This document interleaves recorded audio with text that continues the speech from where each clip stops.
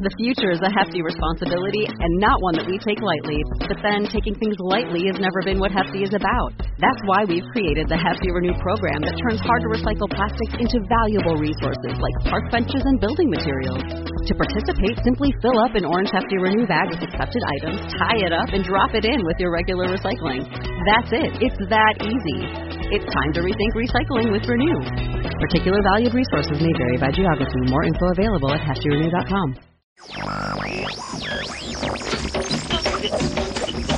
You've tuned in to Columbia Calling, your first stop for everything you want to know about Colombia. How and where to invest, where to visit. From the Pacific to the Caribbean, the Andes Mountains to the Amazon jungle, Colombia has a slice of everything. Shooting from the hip, answering the questions that need answering. Here's your host, the journalist and hotelier Richard McCall, shedding some light on the fashionable South American destination of Colombia. It's that time of the week again, folks. This is me, your host, Richard McCall, here in Mompos, Bolivar. That's 5 hours south from Cartagena, following the Magdalena River along to Mompos from Cartagena. So this is episode 381 of the Columbia Calling podcast. Thank you to all of you that continue to tune in every week. Our numbers are increasing. The series on the Paro Nacional protest has been incredibly popular indeed. That's drawing us in a lot of new listeners, and I think also Colombian listeners sharing the information in English to their friends around the world. So we hope to be able to continue to provide information on that front about what's going on in Colombia. I wrote a piece just out this Monday in the Globe and Mail in Canada about some of the myriad of problems and challenges facing the current government and indeed whoever comes in 2022 after the elections. So, of course, talking about that a little bit, we'll be discussing in the next segment of this show with journalist and investigator Matthew Charles. Those of you who are Colombianists will know Matthew because he writes for just about every publication out there and makes documentaries. And we'll be talking about his most recent project, which comes out, so this is a sneak preview, if you like, his most recent project, which is called Operation Berlin, and it's out on June 25th, so that's this Friday at 4 p.m., and it's an animated documentary about one of the kind of most recognized but least known battles or operations by the Colombian military against a column of the FARC guerrillas that contained a startling amount of children in their rank and file. So not only are we talking about human rights abuses from the part of the military, but we're also talking about human rights abuses on the part of the FARC too, by this forced recruitment of minors. And Matthew is joining us from Bogota, and you'll bear with him, of course, and I know you'll share your well wishes with him because he's only just out of hospital after a week of being interned with COVID. So he survived and he's out and he's talking to us and sharing a lot of information about an incredibly difficult investigation to make this documentary called Operation Berlin. So do check it out. I will be posting the links online on all of our social media platforms so that you can watch it. I have seen it. It is hard-hitting, it is informative, and there are some very, very high-ranking interviews in there too, so making it worthwhile to learn a little bit more about something that took place in 2001. That's under the presidency of Andrés Pastrana. A final note to say that next week, Emily Hart will be back and giving us her excellent news reports. We have missed her these 2 weeks. And again, thank you to all of those out there who have signed up to support us on Patreon and make the Columbia Calling podcast far more sustainable for me here. A one-man show, and of course with Emily Hart too.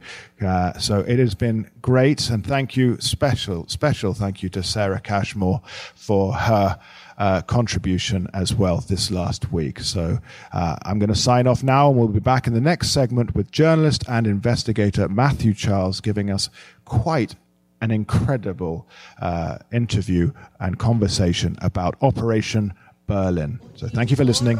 Don't go away.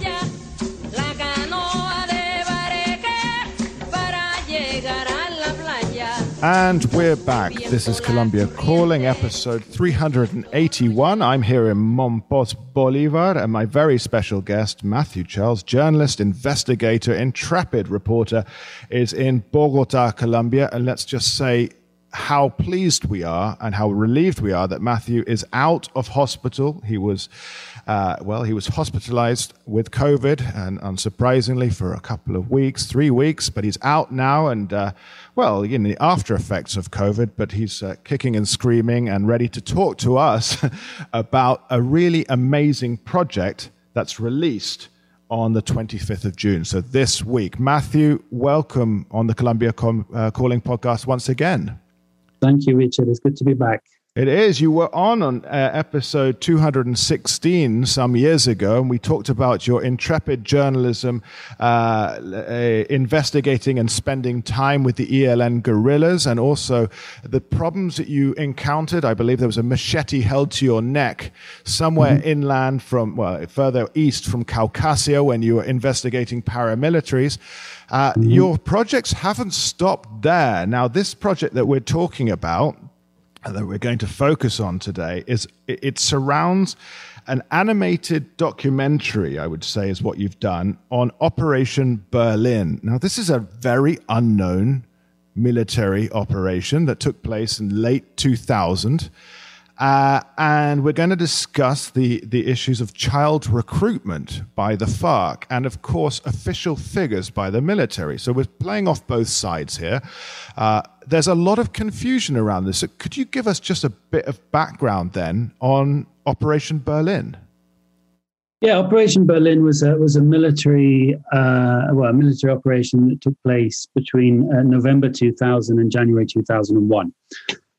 In Santander and Norte de Santander, against a columna of the FARC, which was called the Arturo Ruiz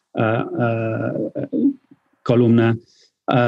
It contained 362 rebels, but interestingly and shockingly, 141 of those were children. And the military attacked this group. And there were several deaths. But there's a lot of confusion around how many kids were killed, how many were injured, how many are still missing. And we see reports in the Colombian press all the time, and there has been a hell of a lot of confusion around the numbers. But according to the investigation we've done with numbers from the FARC themselves and from Medicina Legal, there were 78 deaths in this mobile column. 28 of those were kids, so were under 18. And sorry, this is COVID brain coming in. That's all right. We understand totally. But if I jump in then and just say this is done on behalf of the Truth Commission. They came to you and said, we need to investigate this, so it comes up, and so therefore it's explained before, I guess, the Jurisdicción Especial para la Paz? Yeah, the Truth Commission were looking for creative ways to gain testimony from former child soldiers, because it was an area in particular that they were finding challenging, and especially with young former child soldiers. Their strategy had been to kind of do interviews, and when you're working with kids, you really need to do something a little bit more creative. And so we came up with this project and applied for funding from the Global Challenges Research Fund in the UK. So it's a project with the University of Leeds, with Universidad del Rosario, with the Truth Commission, and with Ben Poster, which is a school and community on the outskirts of Bogota for former child soldiers and child survivors of conflict. Many of the survivors of Operation Berlin were sent to Ben Poster after they had demobilized, and so kind of spent their teenage years studying and living in this community, and are still very much part of this community and doing a lot of work in recruitment prevention. And so we worked with them and found out some interesting facts. For example, the military has always said it didn't know that this mobile column of rebels had kids in it until it started the battle until it started to attack them.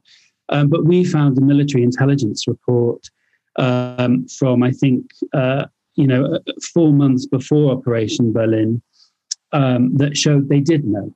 They showed that there were, in their words, approximately 150 kids in this mobile column. So they did know that before they launched the operation. Now, the kind of legal ramifications around that are quite complex, but it's more than a legal question. It's a moral one as well. Do you want to attack a group of rebels knowing that you are likely to kill children and teenagers?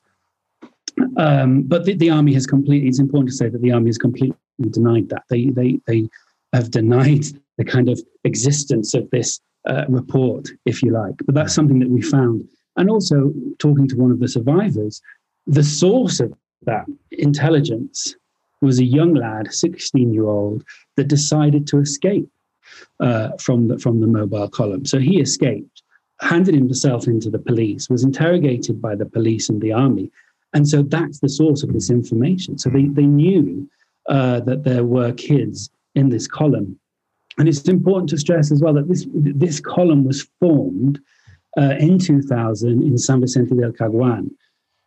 So at the time, that was in the demilitarized zone. And I think it's no secret that during that time, there was a lot of recruitment by the FARC of young kids that were living in this area. The three survivors that take part in our film were all forcibly recruited in that zone. And then this mobile column was formed and marched 800 kilometers, which I think is about 500 miles to Santander. Their goal was to reach Catatumbo, where they were to attack and reinforce existing FARC units in Catatumbo to take on the paramilitaries. But they, as I say, they never got there. According to figures from the FARC, only 118 of the 362 arrived. But there are still big questions today about, if only 28 miners died, where are the rest of them? We know that there were 27 below the age of 15 in the ranks. We also know that there were 114 between the ages of 15 and 17. And so just from the numbers, it's clear that there are still many, many, many kids missing. And we've spoken to families searching for their loved ones, and it's just heart-wrenching. We know that there are some bodies buried as unidentified bodies buried in the cemetery in Bucaramanga. We know that they exhumed 8 of those bodies in 2017. Apparently, according to the Fiscalia, those bodies are still here in Bogota with the Fiscalia. What are they doing here? Why are they here? They took it. We spoke to one mother whose daughter was recruited in Mesetas Meta, which again was part of the demilitarized zone in 2000. She was taken. And she was the daughter was killed. According to other survivors, this daughter was killed during Operation Berlin. But the mother doesn't know where the body is. Now, the Fiscalia took DNA from her in 2015. They messed it up, let's say, politely, but wouldn't go back to take a second sample. They said that she had to travel for that, and she doesn't have the resources. She's never had the resources to travel to get to have the second sample done. So the question is why. Another question is why is the Fiscalia taking so long to investigate this? We know that they want to exhume another 8 bodies. So we know that there are at least 16 in the cemetery in Bucaramanga. There could be more, but they can't find them. And what happened in Bucaramanga was they decided to build kind of an outdoor gym where the cemetery was and had to move some of the bodies. And so during that removal process, it looks like some of them have been lost. So it's one big mess. And in the documentary, we try to clear up some of those facts. There's a lot in what you just said there. Of course, I'm struggling with the idea of these young kids in the rank and file of the FARC, perhaps one of the most heinous issues that needs to be dealt with in a truth commission and before the special jurisdiction of peace. And I thought kind of start with, do we know how young the youngest member was? Because there's one testimony in the documentary where a kid says, I was 9 years old. I was not, and I mean that is terrifying.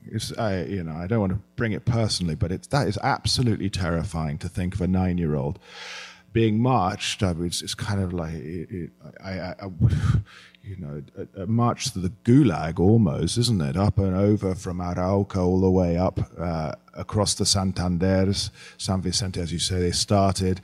And I imagine it's called Operation Berlin because it's near the Páramo de Berlin, I suppose, which is where now we're having Venezuelans dying of hypothermia walking over that. So you can only imagine the issue. I'm curious, sort of on some of the intricacies here. Where did you find the report that the military kind of deny the existence of? Oh, I can't tell you that. Well, there we go. It was a key question. I'm sorry, I can't admit to that. Okay. But we legally there are so many problems that we've encountered with this investigation. Firstly, the army has never wanted to cooperate.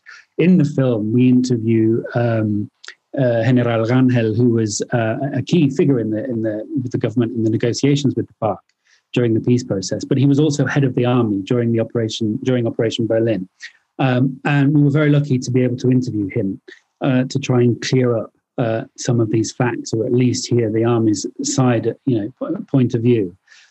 But the army itself, as an institution, has failed to cooperate with everything that we've asked them, and we still have a couple of cases in the courts waiting for their verdict on, freedom of information requests that we did.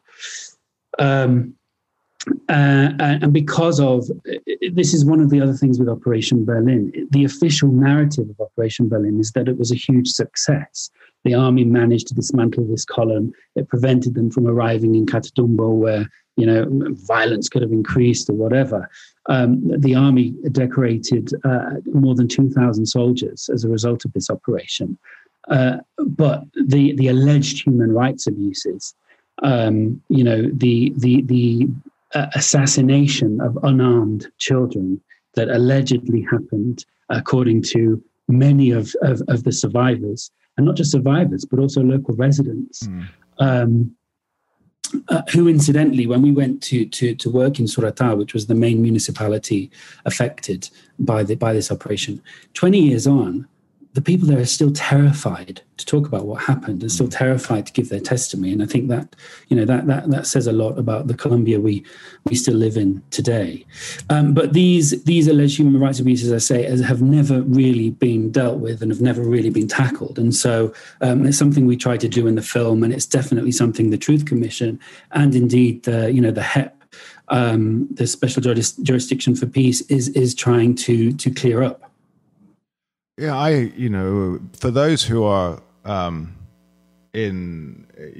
do not agree or against the HEP, they really are going for the jugular in these things. It's not, people say, oh, it's impunity this, impunity that. No, they're going for both sides. They're going for everyone in this. I mean, this is a clear case, especially as we dealt with this a few weeks ago as well with the investigator and journalist Andres Bermudez from justiceinfo.net, talking about the fact that the FARC themselves admitted that kidnapping was an official policy during the height of their conflict is a huge deal. This was, they admitted it, so now we're waiting for what the HEP will come up with. We're waiting for that. And for me, that's a huge deal that you get the Secretariat admitting to this. It's no longer economic, what do they call them? Economic, like hostages or something. I don't know. So that this is coming forward. And in the documentary, you've got Timochenko talking. You've got the head of it talking. Of course, there's space for different interpretations of his speech, but again, these guys are masters of manipulation, masters of it. They can play you. But I mean, he claims to not have known, I think, how young some of the people were. But yeah, they know because it's happening in Kawan. Yeah, I mean, one of the FARC have always said it was their policy never to recruit anyone under 15. Well, this documentary proves, I mean, there's a hell of a lot of evidence out there that's just not true anyway. But this documentary also proves, we have testimony from a 9-year-old. He was 9-year-old at the time when he was recruited. And so, legally, it's kind of a complicated situation because under international law, strictly speaking, the age of recruitment is 15 under the Geneva Convention. But there are several international treaties which have, which increase that age to 18, of which Colombia is a signatory. But obviously FARC doesn't recognize that. So it's a complicated legal argument, I suppose. But in some ways it's irrelevant because even though they adhered to that, they say that they adhered to that policy. Again, we ask them, well, why didn't you sanction anyone in the Arturo Ruiz column where there were 27 kids below 15? Yeah, and I think the answer, if I'm not mistaken, in the film is it just wasn't a priority. Yeah, yes, and of course, they were, not that it would make it any better, but they were very poorly trained. I mean, these were kids. So there was, this is what comes across as well, isn't it? They were very poorly trained. I'm not saying that it would have made anything any better to have a battle-hardened group, but this, it does play into the situation that was up there. And talking about this, the documentary that goes on, I mean, it's animated, and I'm always a little bit indifferent about animated films, but especially documentaries and something dealing with something so, I mean, this is severe, something so violent, but I have to say it's not an animation that trivializes the situation. It's because it's hard going, and you have mentioned, the difficulty of interviewing children, and you also mentioned the kid who escaped, whose testimony is where the military got their information about this column and where they were going, and then therefore where they would attack. And there's something about the documentary which makes it more effective, animated, rather than just seeing the backs of heads, of children. How did you come to the conclusion? How did you arrive at this, that we're going to do this way? Yeah, well, I've worked with animation before, and as I say, when you're working with kids, although they weren't all kids, we have to say, you have to find a creative way to engage them. Otherwise, you'll be there a very long time and maybe not get anything out of them. And again, working with testimony that is based in the past is always a problem for a filmmaker because how can you show something that happened 20 years ago, and there may not be, archive, especially if it's a very personal story. I mean, there is archive of Operation Berlin in the film, and so animation has been commonly used as a method to kind of represent those stories. But it's not, I think we should say it's not kind of a Disney animation. It's kind of experimental, 2D, artistic with various materials, with paints, with branches, with wood. There's lots of different styles involved, including digital animation as well. And it was important for me because I really hate to see people that we may classify as victims kind of interviewed, with, like you say, with the backs of their heads, with their hands or just their eyes, because that's how we're used to seeing criminals. And I think if you treat them both the same way, I don't know. I think you kind of criminalize the victim in some way. And I don't know. For me personally, it's just something I don't like. But the challenge is, obviously, you never really see the face of the person, and so much comes through the face of the person. But obviously in this story, we're dealing with anonymity as well. So we couldn't ever show the person's face. And I think that's just something we have to live with, that you will always lose a certain amount of emotion in that sense. And again, with this film, we had to use voices of actors. So the testimonies and the stories are real. They were written by survivors in workshops with us and with former child soldiers. I have to say that, we used kids that have survived conflict or that were former child soldiers, young former child soldiers, to work with the survivors of Operation Berlin to create the script, to create the stories. And then they were voiced by actors.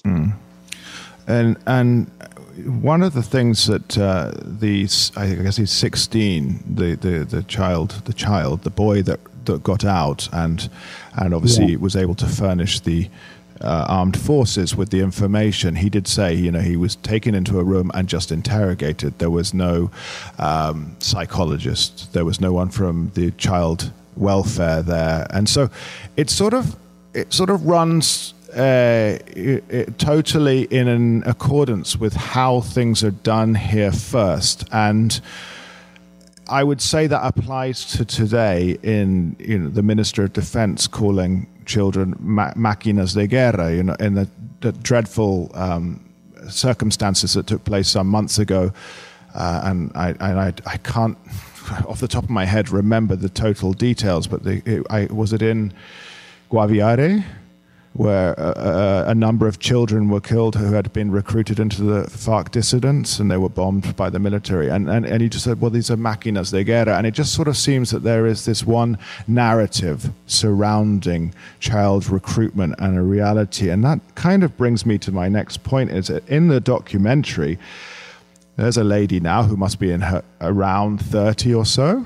And, she's sitting there and she's talking about, we can talk about forced recruitment, but if anyone wanted to say why we were forcibly recruited, the blame lies firmly with the state and the government because of the lack of options.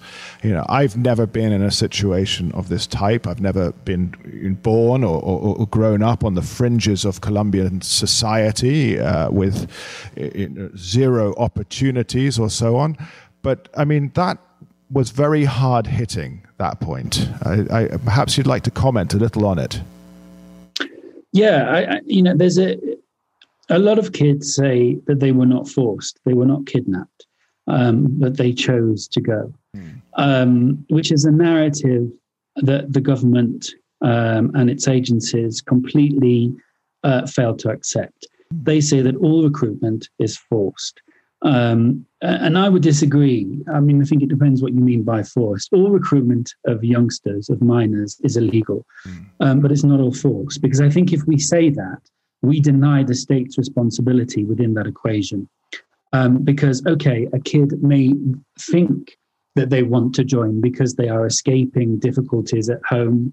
Their parents may have been killed by another armed group, a common story that you hear when talking to former child soldiers. They may not have food on the table. They may not be able to study. There are no schools. And in all of these circumstances, the state has some kind of responsibility. And so if we think of forced recruitment as just the FARC or any armed group kidnapping kids and giving them a uniform and a weapon, and that's it, then we're really oversimplifying things, and we are certainly denying the state's responsibility, with regards to the kind of structural factors that play a part, i.e. Poverty, lack of education and lack of other opportunities. We take our conversation now to Bucaramanga, and of course being the closest, I would say, major city to the event, or, between Bucaramanga and Pamplona, I would suppose. But Bucaramanga, where you say there's 8 potential bodies, potentially 8 bodies. Well, you have the facts. Well, there are at least 16, we think. Wow. Possibly more than 20. Wow. Yeah. And there's a gym that was built there, or a sports, arena, something or other, and the bodies have been moved. I mean, this is getting into the realm of conspiracy theories here, but do you think it was could have possibly been planned? Who knows? Yeah. These bodies were first taken to the military base of the Quinta Brigada, the fifth brigade in Bucaramanga, and then they were taken from there to the cemetery. And just dumped in these graves. The cemetery says, there's one body per crypt, but documents from the Fiscalia show that that's not the case. There were at least 3 and 4 in some of them. And then the cemetery was kind of moved, and bodies were taken out and shoved in other places, and really treated badly with a lack of, complete lack of disorganization. Is there some kind of cover-up on behalf of the institution? I think, yes, there always has been.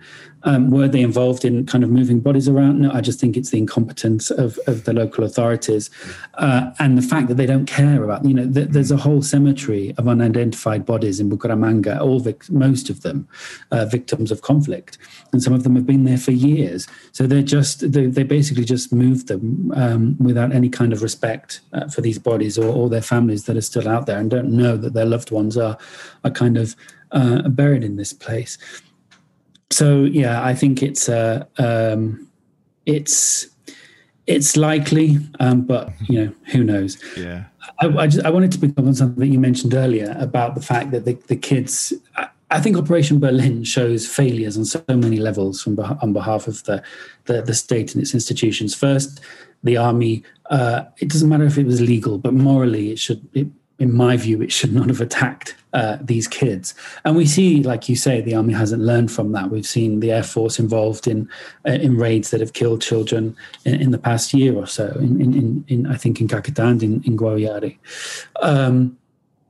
But the fact then that these kids were taken and interrogated by the army without the presence of a social worker, without the presence of a psychologist, without the presence of anyone that could help, defend the rights of the child, is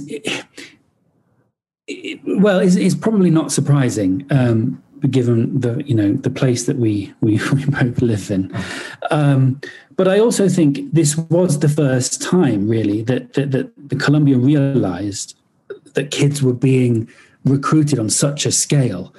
Forced recruitment has existed. I think the first registered case is from 1962, 1963. So it's always existed, but it really came into the public domain with Operation Berlin because it was televised. There are pictures of bodies of children, just bodies and bodies of children being pulled from helicopters and laid in a line at the military base in Bucaramanga. So this shocked Colombians, I think. But the state wasn't prepared. The state didn't know. ICBF, the agency that deals with kids and children in Colombia, wasn't prepared. It didn't know how to deal with this. And so, the kids were then taken and they were treated as criminals. They were put in prison. They were given classes, but these kids were put in prison. They were not taken into foster homes, or there were no attempts to reunite them with their families. They were put in prison and eventually released. And some of them, yes, did go and live with foster families. Some went to live in kind of state-run facilities. But I think this was the moment when the Colombian state realized that they needed some kind of system to deal with demobilized children, because I think they started to realize, well, we can't treat them as common criminals, or we have to treat them differently. And I think that was the beginning of that process. But it still happens today. The army, if the army captures an insurgent that is under 18 years of old, they are legally responsible to hand over that child to ICBF immediately. And there are several cases that I know of this year where that has happened. and ECVF has not been given access for 2 weeks while the army interrogates this poor kid, because they want all the information they have on the armed group, what they do, where they are. They get all of that information, and then they hand them over to ECVF. So some of these problems, let's say, still very much exist.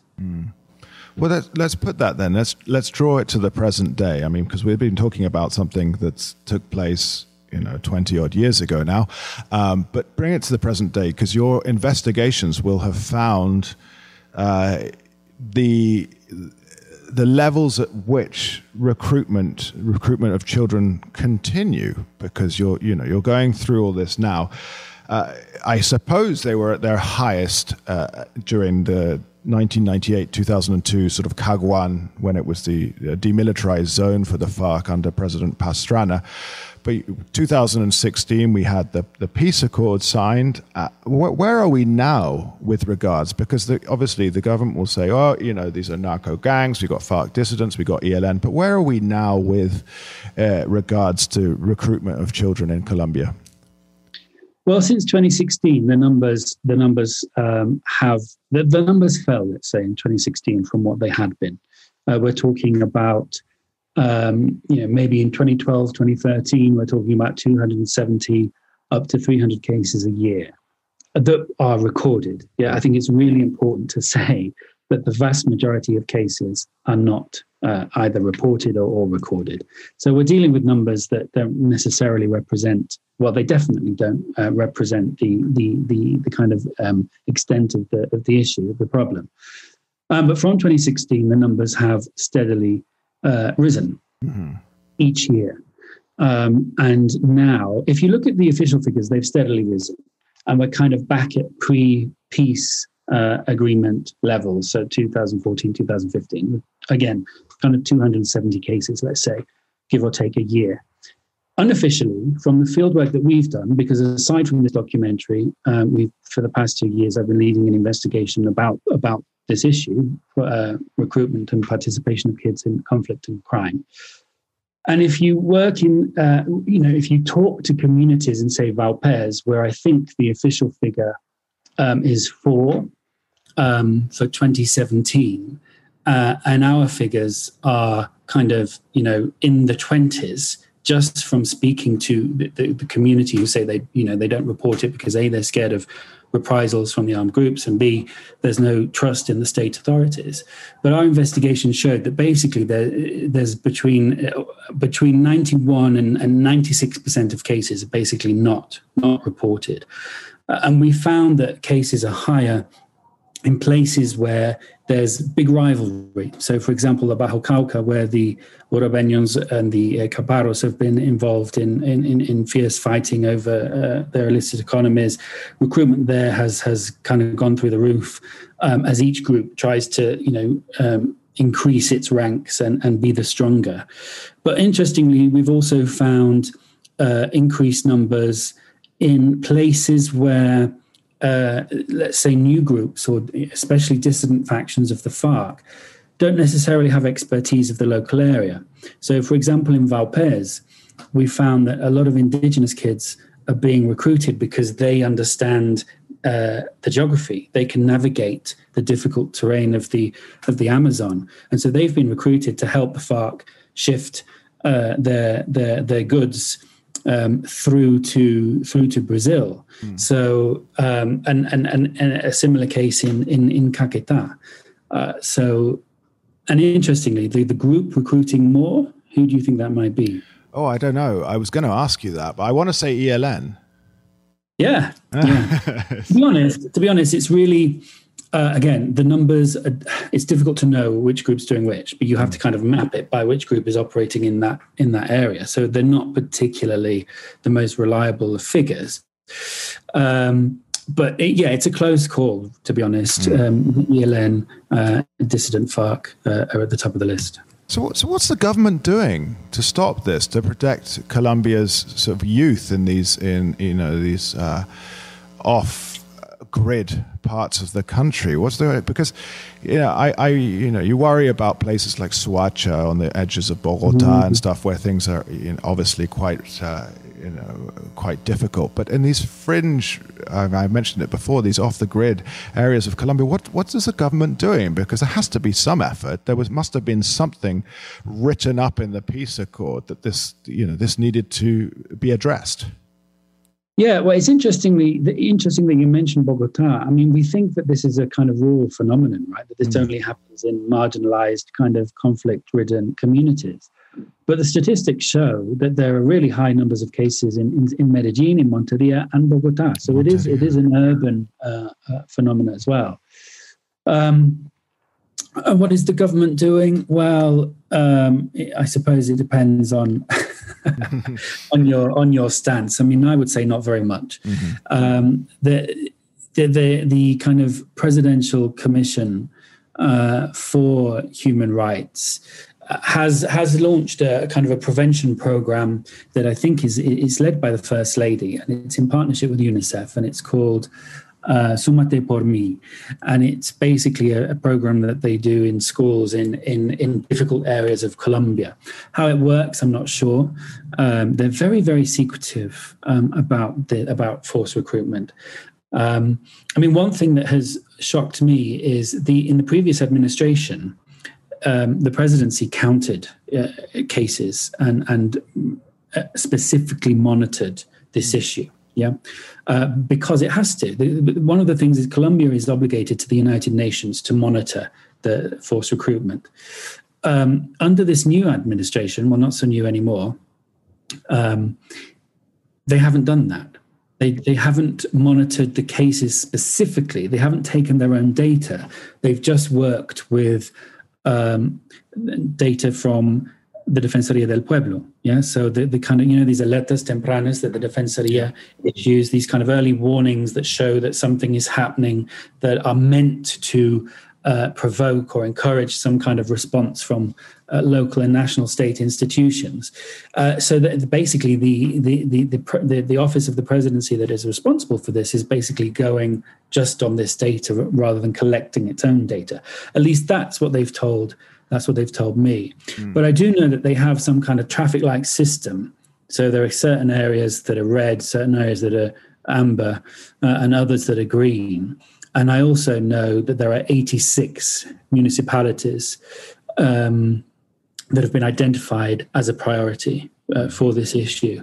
And in the kind of data that we've got, comparing the municipalities with the 86, it seems that those 86 that they're working in are the 86 where the problem is worse. Wow. So, yeah. Wow. I know. So I was not aware of this at all. I'm curious now as to why Monteria, because I'm not far from Monteria right now. I imagine it's the illegal armed groups here. Let's say the not the ELN so much up here. I would think it was other groups like Camarapos and Urabeños. Yeah.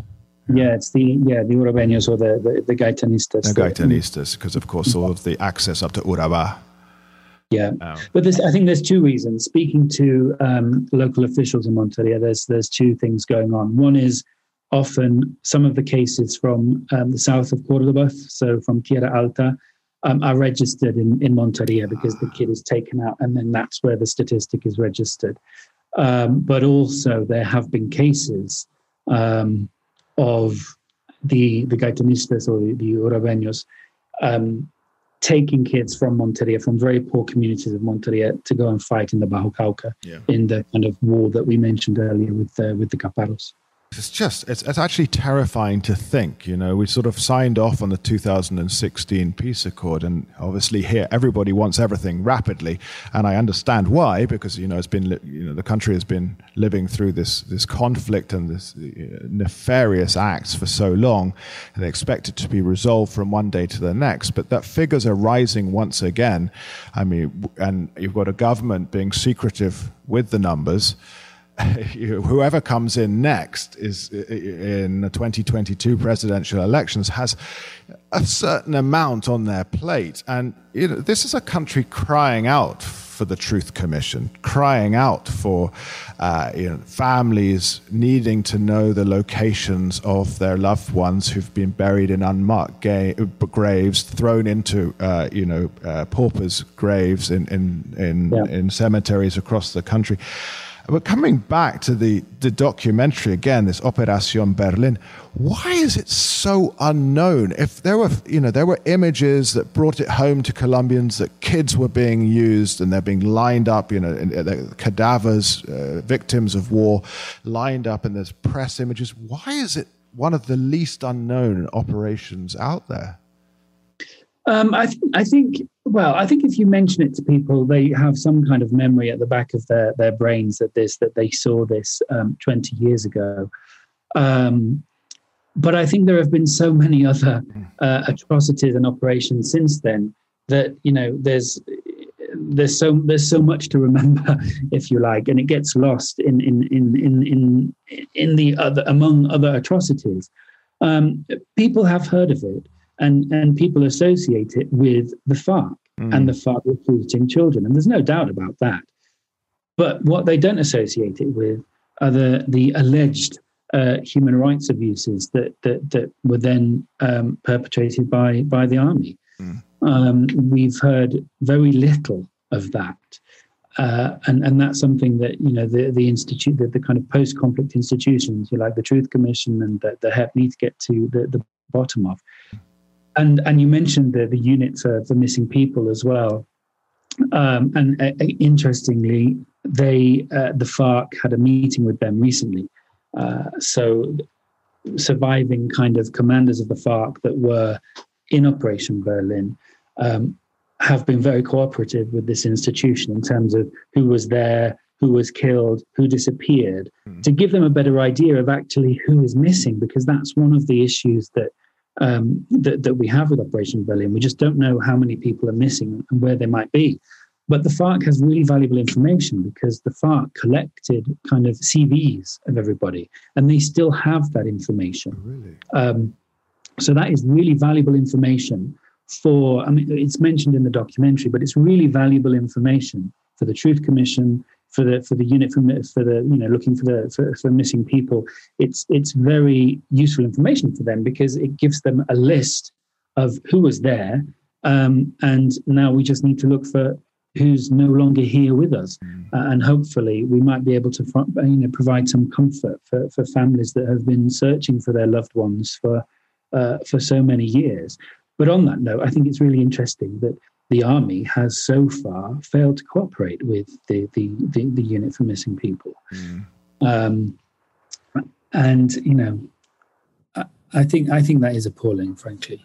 Well, that's it. I mean, we have to move forwards, and in order to move forwards, these things need to be clarified from the past. And what worries me now is what we were talking about Operation Berlin, but you mentioned there's been so many others.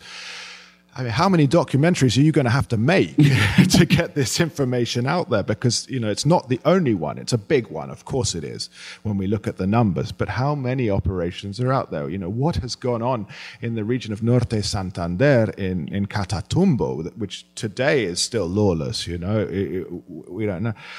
So we have to wind this down. And I know, as a COVID recovery patient, you're tiring because I just got into my flow. Yeah.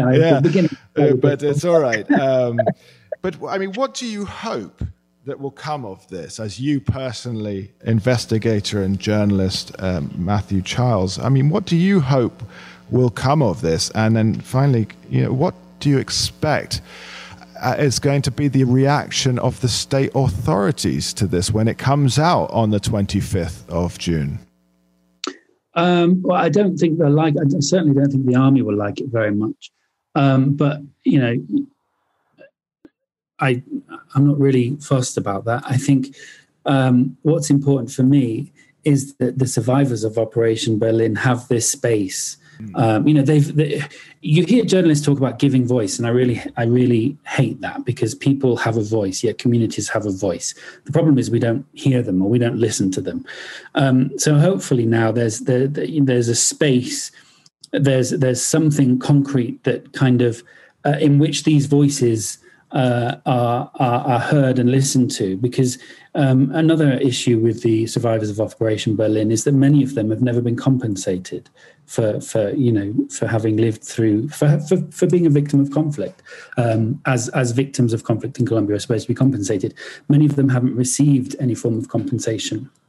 or not adequate compensation. And, many of them want answers about these alleged human rights abuses committed by the army. So the best thing for me would be that those issues are answered, but also that the narrative of what happened around Operation Berlin is changed. It wasn't this glorious military operation. It was a lot more complex than that. And so the hope is that the narrative that is produced by the Truth Commission represents that based on the testimonies that we've gathered. Mm-hmm. And so then where can we see it? The 25th of June, this comes out, important documentary, and I've had a sneak preview, so I can vouch for that. Where can people, my listeners out there, where can they tune in? Friday the 25th at 4 p.m. I will send you a link to publish it on your social media because we don't have it yet. I'm still waiting for information. But it will be Friday the 25th at 4 p.m. Mm-hmm. Will be the kind of first time it's been shown. And we're in the process of applying to various film festivals, etc. So there will be more opportunities. All right, perfect. Well, it will be out there, and of course I will put it up and do a social media campaign. It will be on our Facebook page, and of course I'll throw it all over Twitter and LinkedIn and everything else and all the necessary social media evils. But in order to get the news out there, listen, I am so very appreciative of your time, especially as that now I know that 3 weeks in hospital with COVID, and I'm so very glad that you're out. It was only a week. Oh, okay. Well, you could have taken the 3 weeks and been seen as a hero. But equally so, you've got out and you are on the mend, and this is such good news. And so, listen, I wish you all the best in this difficult recovery period, because it's going to be hard. You've got your taste back, your lungs. I mean, there's still pressure on them a bit. Yeah, my chest still gets very tight, especially if I kind of, I can't do exercise, but if I walk for a long time, it gets tight. And my voice as well, you can hear it. My voice disappears by the end of the day still. All right. Well, so we won't make any further demands of you here. Let me take this moment. Thanks for the space. Thanks for the opportunity. No, it's been excellent. You were loved on episode 216 with your experiences with the guerrilla groups and paramilitary groups, and so it'll be no surprise to me that the figures for this episode will be huge as well. So let me take this opportunity to thank Matthew Charles for his insights and unselfish, sharing of the documentary ahead of time, because of course it's out on the 25th of June. It's called Operation Berlin, simply Operation Berlin, and it is about the Operation Berlin, which those of us perhaps a bit more in the sphere don't know so much about. We didn't live through it in the 2000s here in Colombia. I moved here later than that, so it has been really revealing, and well, it's so very important to show that both sides have. I think they've got to make some sort of a concession that this happened, some sort of. Concession's the word, but the Truth Commission will bring that forward, and then we'll see what happens, I guess. Then we'll see how the HEP, the Jurisdicción Especial para la Paz, decides to treat this. Yeah. So anyway, thank you everyone for listening. This has been a great episode 381 with Matthew Charles. Please tune in to the documentary as soon as I put the link out there. It's incredibly important that we learn more about the past in order to, I guess, reconcile and move on with the future here in Colombia. This has been a fantastic episode. We've been continuing in an incredibly strong vein of form. Next week, we'll have another person talking something Colombia related. I got a few people in the pipeline. It'll be great as always. Thank you again to Matthew Charles. This has been me, Richard McCall, on Colombia Calling, episode 381. And please be sure to share this far and wide. Bye-bye.